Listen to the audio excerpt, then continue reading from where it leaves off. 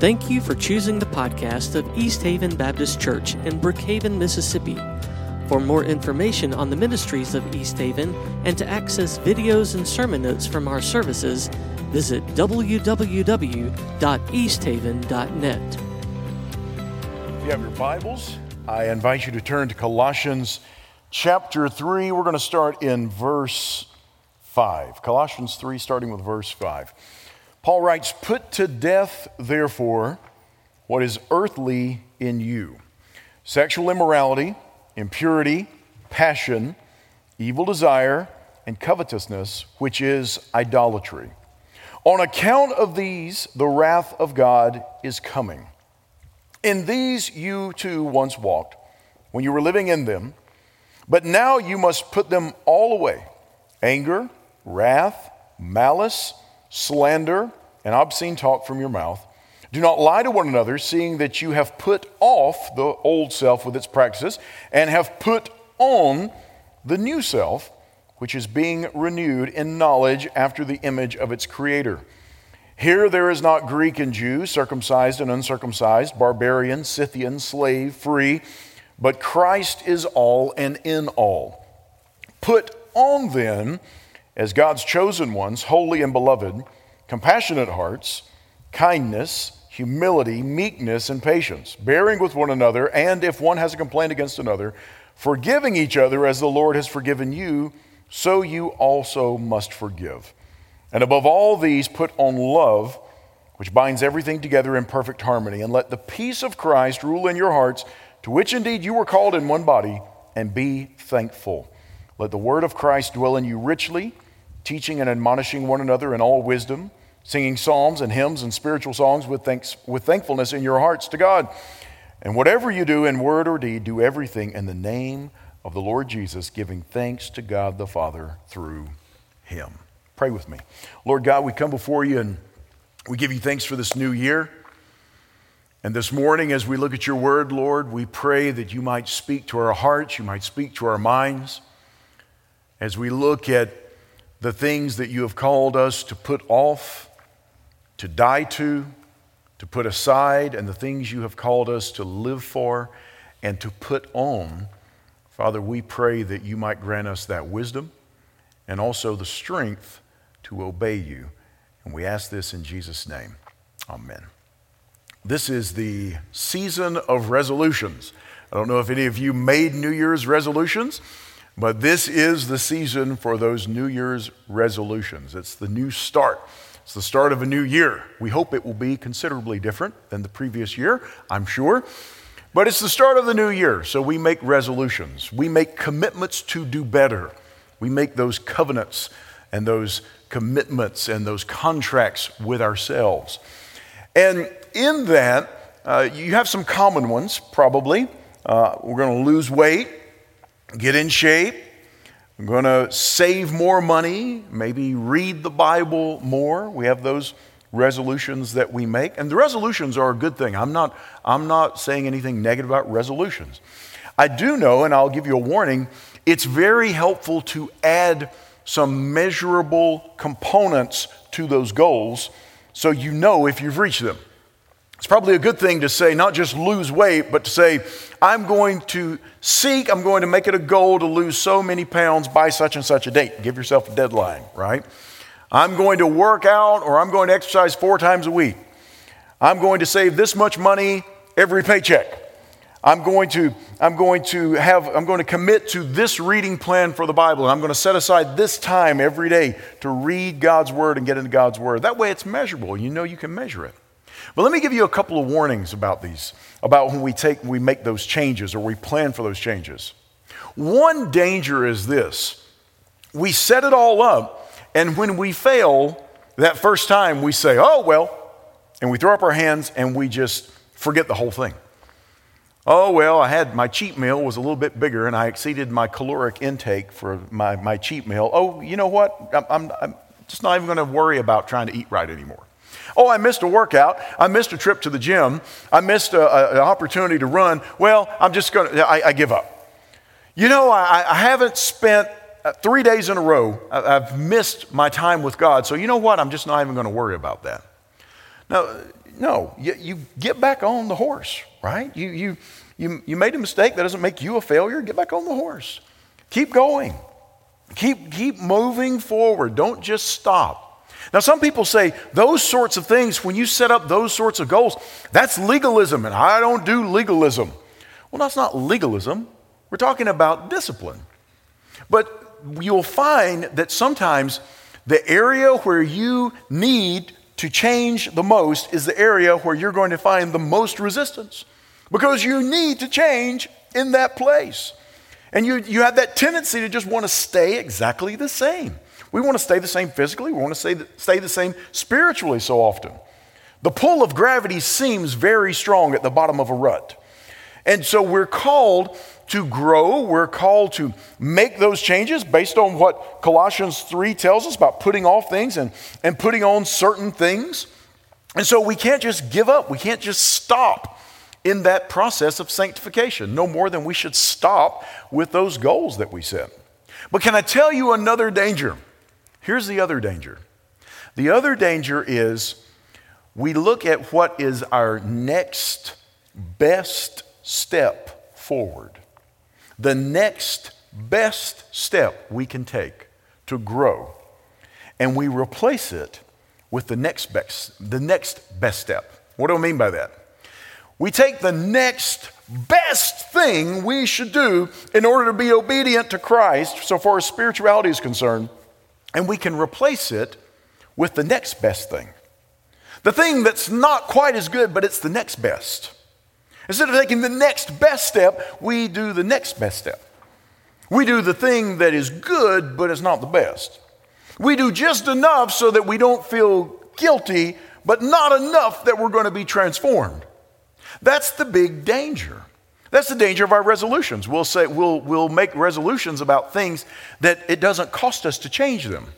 And then we feel good about ourselves because really nothing really changes. But we feel better about ourselves because at least we did something. Well, in the Bible, you find that we don't have room for that.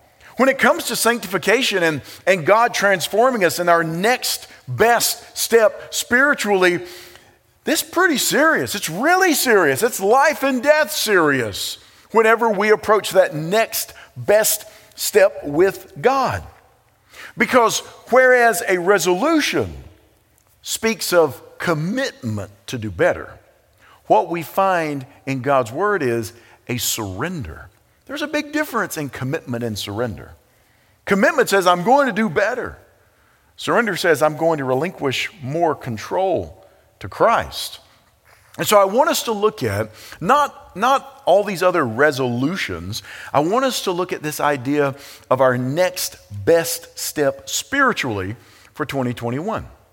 Because this passage in Colossians, and that's the kind of the last time we're looking at that, I just wanted to give a setup by looking at Colossians chapter 3. This passage in Colossians talks about putting to death certain things, putting off certain things, putting away certain things, and putting on and living in certain ways. If you look at this passage we just read today, and if you make that the thing that you're praying for yourself and for your family and for our church for 2021, God will use that to transform you and transform your family and transform our church. But there are two major questions that have to be answered as we look at this. What must I put to death? What must I die to? And what must I live for? And those are the two questions I want us to look at today. And more specifically, how do you do that? Now, I want to be careful and explain, this is not some step 1, step 2, step 3, go through this, feed everything in the machine and turn the crank and out pops the product. This is a lifestyle, and this is a transformation that takes place as we walk in faith with Christ. So what must we die to, and what must we live for that we find in the Bible if we are going to grow this year in Christ? Well, you find that list in Colossians, it gives us a number of things that we die for: the works of the flesh, the works of who we used to be before we come to Christ, and then we are to live for the glory of God. But how do you do that? You know, sometimes people say, well, just have faith. What does that look like? What does that look like in the outworking? Oh, you just die to self. I know we've all heard that before. Oh, just die to self. You just need to die to self. What does that mean? What does that look like? How do I go through that process? Well, let's look at some of the things that we find when we're talking about what does it mean to die to self, first of all. First of all, know who you are in Christ. Know who you are in Christ. If you're going to take that next best step, the first thing you need to know is who you are in Christ.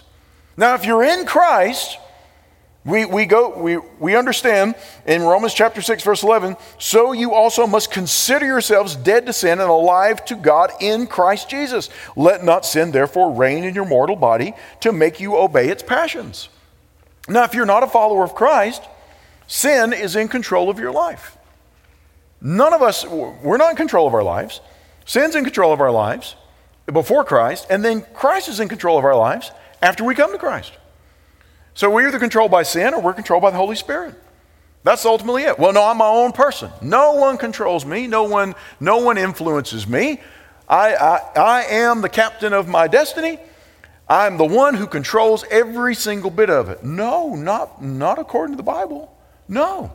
We are either slaves to sin or slaves to Christ. There's no in between. So if you are a Christian, you are to know who you are in Christ. Notice what Paul says. So you also must consider yourselves dead to sin and alive to God. You make a mental calculation.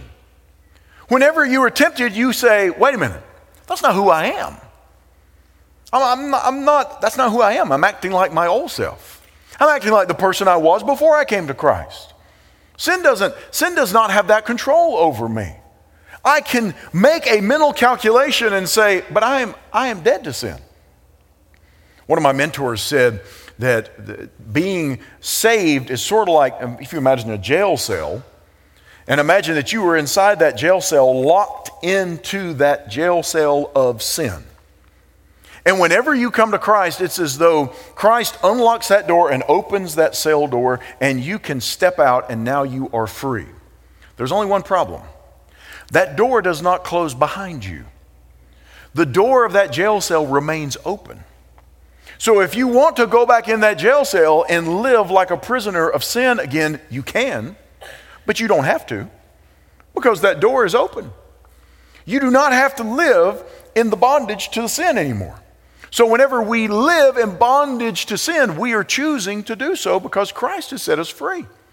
We are to understand, we are to consider, King James, we are to reckon ourselves dead to sin. We are to know who we are in Christ. That's first and foremost. Secondly, we must identify sin for what it is. We identify sin for what it is. Listen to Psalm 39, verse 23. Search me, O God, and know my heart. Try me and know my thoughts, and see if there be any grievous way in me, and lead me in the way everlasting. Search me, O God. Search my heart, search my mind, know my thoughts, know my motivations, and reveal those to me if I am motivated by, if I am clinging to, if I'm thinking the wrong thing, if I'm feeling the wrong thing, if I'm focused on the wrong thing, if I'm motivated by the wrong thing. God, show me. So many times we pray those blanket prayers. And we say, we go before God and we'll say something like this. God, forgive me for all my sins. Amen. Okay, wait. Which ones? Now, I don't mean necessarily when you're in a group of people that you start, you're having a prayer time and the person's like, well, I'm going to start confessing. And, I've been in those situations. I was in a prayer group one time many years ago, and this guy decided he was going to confess to everybody everything that he had done over the last couple of weeks. And afterwards I told him, I said, might not be a good idea. He goes, well, no, we're supposed to confess our sins to each other. And I was like, I don't know if you really needed to say all of that. Because there are some folks here that just, anyway, probably not. There were just some things you shared that maybe it was not the greatest idea to do that, right? But we were not, it was not a group, now I say this, it was not a group of people that were trusted and vulnerable with each other. We had some people in the group that like to, I could tell they're sitting there patting their foot because they're just like, I can't wait to get out of here and get on the phone. And, I can't wait to get out of here and tell all my friends exactly what this person confessed to, right? And that's what I was trying to warn him about. But we are to go before God and not just do those blanket things. When you're with God, allow God to search your heart. Allow God to search your heart through His Word and point out areas where we are being disobedient or we're not living for Christ. And then confess those to Him. God, this is an area where, God, I got angry. I was angry about that. I was sinfully angry about that. Lord, God, please forgive me. God, in this area, I was tempted in this area of greed or lust or pride. And Lord God, please, I hate that. And please forgive me for that. We need to identify sin for what it is. Not just kind of slap a blanket over it and say, God, forgive me for my sins, and then move on. No, we need to consider our sin. We need to consider sin for what it is. And then we are to judge sin as being worthy of death. Now, this is the one that I can honestly say, this one idea really, truly transformed my prayer life whenever I would go before God and confess my sin. We are to judge sin as worthy of death. It's like whenever you have kids or grandkids and they do something wrong, and you tell them to apologize for what they did. And, I'm sorry. And they don't really mean it. It's through gritted teeth. I'm sorry. They're not really sorry. They're sorry they got caught. They're not sorry for what they did. But whenever we recognize sin for what it is and we consider sin as being worthy of death, we not only are saying, I should not have done that, but we also say, God, because I should not have done that because I got caught. No, I feel bad because I got caught. No, God, this is an enemy of Christ. What I'm doing is an enemy of Christ. Look at Galatians 5:24. Those who belong to Christ Jesus have crucified the flesh with its passions and desires. What happened in those days when someone was crucified? Well, there was judgment that was passed upon them. There was a sentence that was passed. They were given a death sentence and then condemned to death, and then they were put on the cross. So whenever we consider our sin, it's not just, okay, I shouldn't do that, I'm done with it, and I'm going to move on. No, we should be able to say, I'm going to forsake that, and we're going to look at that in a moment. I'm going to forsake that, I'm going to turn away from that because this sin is worthy to die. This part of me that is operating in this way, it's worthy to die to that sin because Christ has already condemned that sin, and Christ died because of that sin, and because of His power now I can live in His strength. We're going to look at that in just a moment. But because of that, this sin is worthy to die. You passed sentence on it. You condemn that sin to being crucified. And dying to self is painful. It is. The cross is painful. There's a part of you that does not want to be nailed to the cross. Your flesh, the habits of who you used to be, doesn't want to be nailed to the cross. It doesn't want to do that. It doesn't want to go there. It doesn't want to die. And by the way, no one is half crucified. You never heard that phrase. Somebody's like, well, that guy was half crucified. No. You're either crucified or you're not. You're nailed to the cross or you're not. And the problem is, I think that's what we want to do with our sin so often. It's what I want to do with my sin. I want to half crucify it. I'm just going to put one nail in. Not all of them. I'm not going to condemn it fully to death, just kind of hurt it real bad. There's the old saying that so many times whenever the Bible says we are to flee from sin, so often we just crawl away from it hoping that it will overtake us. We just kind of move away from it slowly. Okay, it's, And by the way, Don't let anybody tell you this. Now, I've had people tell me this. Sin is not any fun. Wait. What kind of ridiculous statement is that? Yeah, it is. For a time. For a season. Hebrews talks about the passing pleasures of sin. They're passing, but they are pleasures. It feels good for a little bit. We went up to Knoxville. We were up there over the last week or so. We met up with a college class, and we were up there and going along and taking them to all these different places that all the locals eat. We talked to Craig, our student guy, and I kind of gave him a list and said, yeah, you could go to all the places where all the tourists go and all the tourists eat, and you can eat all the tourist things, or you can go where the locals keep going back and keep going back and keep going back. And so we took them to this place in Knoxville one evening called Cruz Farm Ice Cream. And it's a local dairy. They make the ice cream, and we're talking rich. Rich doesn't even begin to describe this.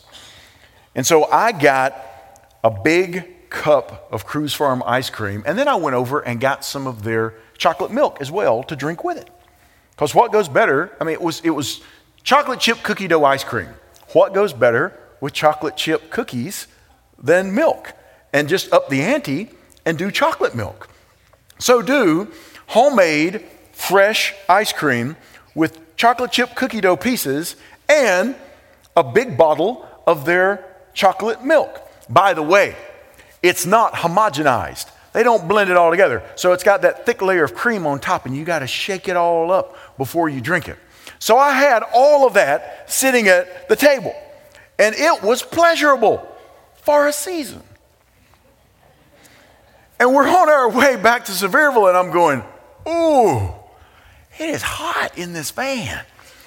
I'm like, broke out in a flop sweat. Like, just what is going on? It is warm in this place. Yeah, it was warm. It was warm because of all the passing pleasures of the ice cream and the chocolate milk that I had enjoyed. Sin is fun for a season. Sin is fun on the front side. And then whenever all the payment catches up, it's not so fun anymore. So don't let anybody tell you that sin is not fun. It is for a passing season. So we have to judge sin as being worthy of death. And then we forsake sin by the power of Christ. We forsake it. We say no to it. Listen to what Mark chapter 8 verse 34 tells us. Calling the crowd to him with his disciples, this is Jesus, he said to them, if anyone would come after me, let him deny himself and take up his cross and follow me. Let him deny himself. Let him say no to himself. We say no to ourselves, to our own sinful motivations, to our own desires, to our own sinful needs, and we say yes to Christ, and we follow him. We take up our cross. We live a crucified life daily for him. Well, how do we do that? Well, we say no. Here's the issue. We want all I hate to say feeling, but the feeling of the power on the front side of saying no to sin. We're like, God, if you'll just equip me and you'll give me all this power and you'll give me all this strength, and then I'll say no and I'll forsake it. Can I tell you what's been my experience? And I don't want to teach from experience, but I can tell you what's been my experience. It's this. When I say, Lord God, yeah, I want to do that. I know it's a passing pleasure though. But Lord God, it's not going to bring honor and glory to you. And I want to live for you. So I'm going to say no. No, I'm not going to go there. Do you know what happens? In that moment, that is where you find that power of the Holy Spirit to continue to say no. And no again and no again and no again. Did we do it perfectly? No. But we find that power resting in the power of Christ to be able to forsake it, to say no, to turn away from those things. That's where we find it. It's sort of like preaching. I've heard people talk about preaching and they say, I get down there and I have to get to a point and I just feel ready and I feel completely and totally like I've got this thing. I'm owning this thing. And I'm like, you better be careful. Because I've never stepped on stage where I felt like I totally got this thing. It's always like, Lord God, please, I am just depending upon you. I am going to rely upon you. I am in your hands. You've got this thing, oh God, and you've got me. And I know the way that you're leading, and Lord God, I'm asking you to speak. But it's the same thing whenever we approach our sin. We have to say, I know that Christ has given me his Holy Spirit. I know that I am equipped, but I've got to say no. And then we see the power of the Holy Spirit working to help us to continue to deny ourselves. Romans chapter 8, verse 13. For if you live according to the flesh, you will die. But if by the Spirit you put to death the deeds of the body, you will live. How do we die to self? It's by the power of the Spirit. It's not a commitment. I'm just going to try harder. No, it is I am surrendering to you, O God, and I am surrendering to the power of the Holy Spirit working within me. What must we die to? We die to sin. There may be some things, some resolutions that you have thought of this year, some things that's just between you and God, where you have said, God, this is an area this needs to change this year. I want to make a fresh start in this area. I want to step away from these things. God, I don't want to live in this way anymore. It's not just a matter of I'm going to try harder. Although there is effort, yes, but it's not just I'm going to try harder to do better. But Lord God, I'm going to die better.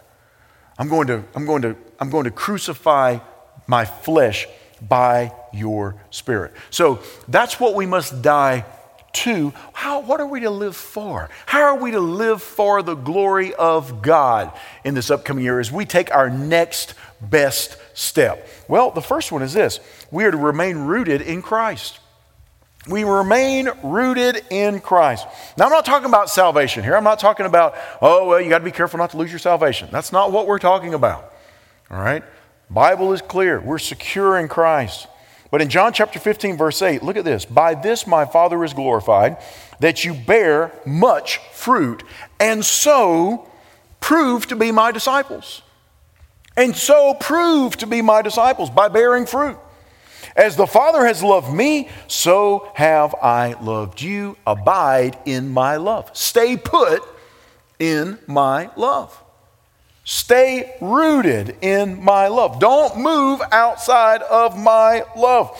If you keep my commandments, you will abide in my love, just as I have kept my Father's commandments and abide in his love.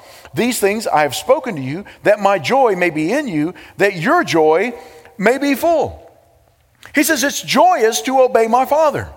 It's joyous to remain in his love, in my love, to abide, to stay put. If you love me, keep my commandments, says Jesus. Now that's not, I didn't keep his commandments, so he doesn't love me anymore. No.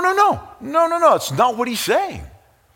The idea is if I'm staying put in his love, and I'm experiencing his love and I'm loving him back, I'm going to follow him. I'm going to die to self. I'm going to stay rooted in Christ. Colossians chapter 1, verse 9. And so, Paul writes, and so from the day we heard, we have not ceased to pray for you. Look what Paul asks. Asking that you may be filled with the knowledge of his will in all spiritual wisdom and understanding.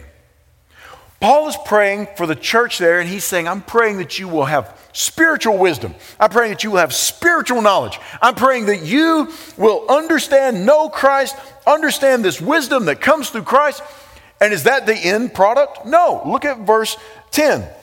So as to walk in a manner worthy of the Lord, fully pleasing to him, bearing fruit in every good work, and increasing in the knowledge of God. He's saying, I'm praying that you'll have wisdom and you'll have understanding and that you'll have knowledge and that you, by doing that you have a biblical knowledge, you have a spiritual knowledge of Christ, a growing spiritual knowledge of Christ, so that you may walk in a manner that is worthy of the Lord. So that you may live that out in your life, so that you will bear fruit. This is what Jesus says. You bear fruit, that's the proof that you're my disciples. The fruit is proof of the root. Whenever you're rooted in Christ, you will bear fruit. It will come out. If somebody said, look at my fruit tree, and there's no fruit ever on it, you would say, it's not much of a fruit tree. Think maybe you have an ornamental. It doesn't appear to be a fruit tree. The proof of that fruit when it comes, that shows, yes, there is a root. And that root is rooted in Christ. And whenever we have that spiritual fruit that we show in our lives, that is proof that we continue to be rooted in Him. We're living for Him. Then we are to live every day by the power of the Holy Spirit. That's what Paul writes in Galatians chapter 5, verse 16. But I say, walk by the Spirit, and you will not gratify the desires of the flesh. Walk by the Spirit. Conduct your everyday life being controlled by the Holy Spirit of God. Now, how do you do that? Everything we've just talked about. You die to self, you remain rooted in Christ, and you rely upon the Holy Spirit's power. You rely upon Him to work through you. I remember Francis Chan wrote one time, he said, if I were a basketball player and I told you that I have a supernatural being living inside of me to help me play basketball, he said, you would expect me to play basketball in a way that ran very contrary to the way that other humans play basketball. If somebody said, I got a supernatural being in me that empowers me to play basketball, well, let's see what you got. Because clearly, this is different. And he said, by the same token, we have a supernatural being within us, God Himself, who enables us to live a life for Him. And if that is the case, then we should look qualitatively different from the rest of the world who is operating without the power of the Holy Spirit. There should be things in our life that the world looks at and says, something's different about that. There's something going on there that I don't understand. There's some power going on there that I don't get. We are to live every day by the power of the Holy Spirit. And can I just tell you, that takes continual surrender. That's a continual process. That sometimes is a moment by moment process because we like to take control. We like to seize control of the reins ourselves instead of relying completely upon the Holy Spirit of God. And finally, we find this. We continually surrender to the will of God. It's continual reliance on the Holy Spirit. It's a continual surrender to the will of God. 1 Peter chapter 4, verse 1. Since therefore Christ suffered in the flesh, arm yourselves with the same way of thinking. Notice that. Arm yourselves. Use this as a weapon. Equip yourself and get ready for a battle. For whoever has suffered in the flesh has ceased from sin, so as to live for the rest of the time in the flesh, no longer for human passions, but for the will of God. Putting sin to death, putting that sin to death by the power of the Holy Spirit, that is a continual surrender. It's a continual, and we no longer live for human passions, but for the will of God. That's our ultimate goal. We're living for the will of God. We're surrendering to the will of God. You know that the will of God, let me back up more stuff. You know when we talk about sin, and there's an old saying about sin. We say, sin will take you farther than you want to go, keep you longer than you want to stay, and cost you more than you want to pay. Have you ever heard that? Can I just tell you, there's something very similar that happens with the will of God. The will of God will take you places that you never thought you would go. And the will of God will call you to moments and for periods of time that you never thought you would go through. And the will of God is always, always, always worth the cost. No matter what the temporal cost is, the will of God is always worth it because it is for an eternal glory. Brings us to our last verse. This verse, people have spilt a lot of ink over this verse, and I've read numerous commentaries on this verse. And I'm not saying I got it all figured out, but I can say that I think it's a whole lot simpler than a lot of the guys have made it out to be. Paul uses some language and some grammar in this one verse that seem odd as compared to his other writings. But this one verse, 2 Corinthians chapter 1, verse 20. For all the promises of God find their yes in him, that is, their yes in Jesus. That is why it is through him that we utter our amen to God for his glory.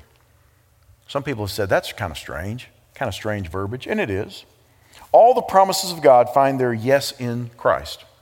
Every promise that God has ever made finds its yes in Christ. Its fulfillment, its yes. Christ is the fullness of the promises of God.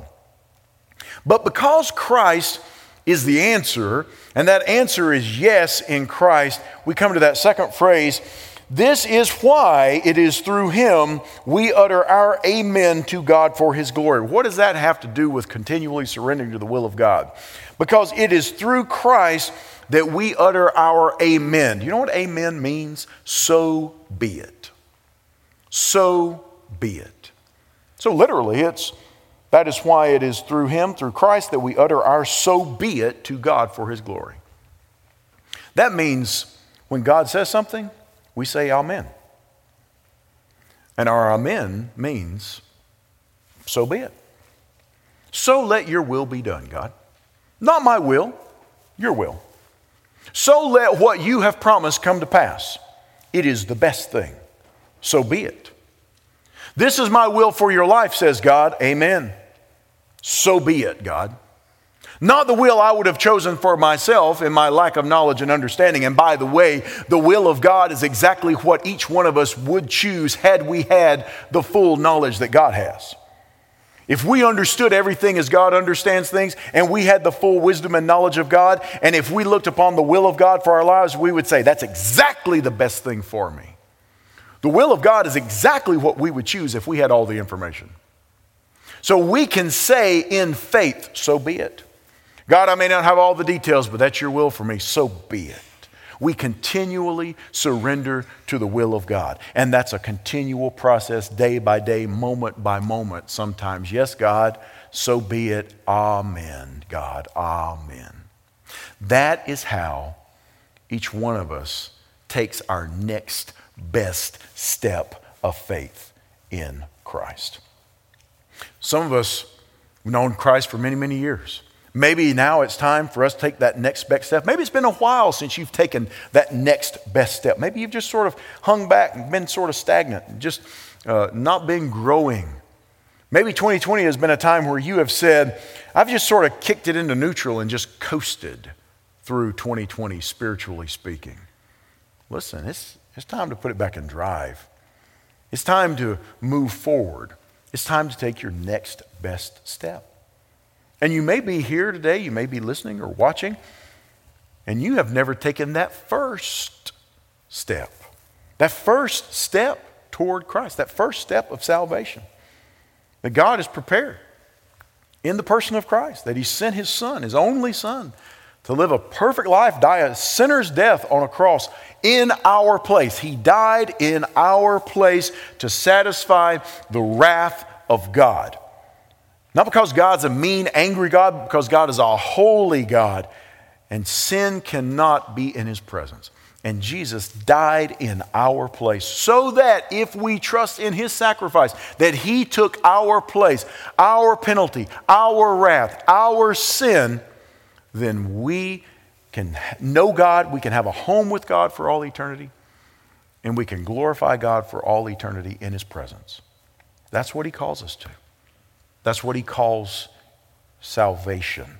So we come to him, only him by salvation. We can't commit enough to achieve salvation. We surrender to the work that's already been accomplished in Jesus. If you've never done that, let me encourage you, let today be the day that you say yes to God, because all the promises find their yes in Christ, and we can say, so be it. Amen and amen. Let's pray. Lord God, we come before you. And Lord God, we give you thanks that you don't leave us without direction for our next best step. that you don't bring us into relationship, into fellowship with yourself through Jesus, and then say, figure it out. You're on your own. No, you empower us. You indwell us by the Holy Spirit. And we rely upon the Holy Spirit's power. We rely upon the power of Christ because He's already died on a cross for our sins, and then we can rely upon that power to daily die to ourselves.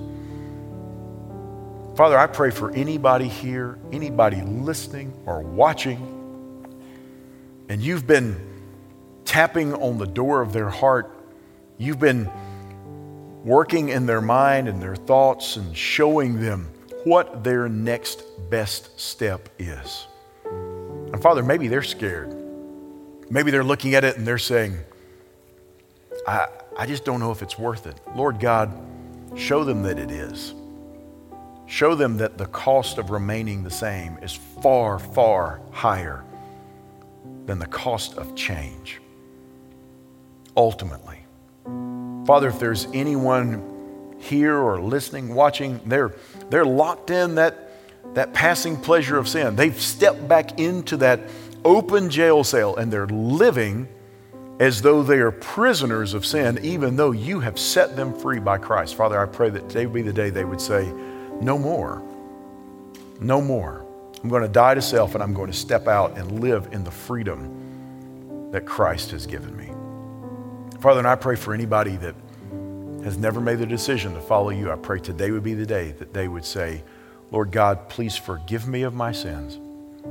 I trust Christ for my salvation, and I want to surrender and follow Him for the rest of my days and live for Him the rest of my time here on earth. Father, I pray today would be the day that many would say yes to Jesus. So Father, I pray whatever decision needs to be made now, that we would do so for your glory, not only now in this moment, but in the days to come, recognizing that that invitation is always open. We don't have to be here in this church building to make a decision to follow you, to take that next best step. Father, I pray that we be found faithful. And Father, we thank you for your love, for your mercy, and for your grace, and for all the yeses that come through Jesus. May we come before Him, before you, and in every area of our life be able to say, so be it. Amen. To every single part of your will for our lives. And we ask this in Jesus' name.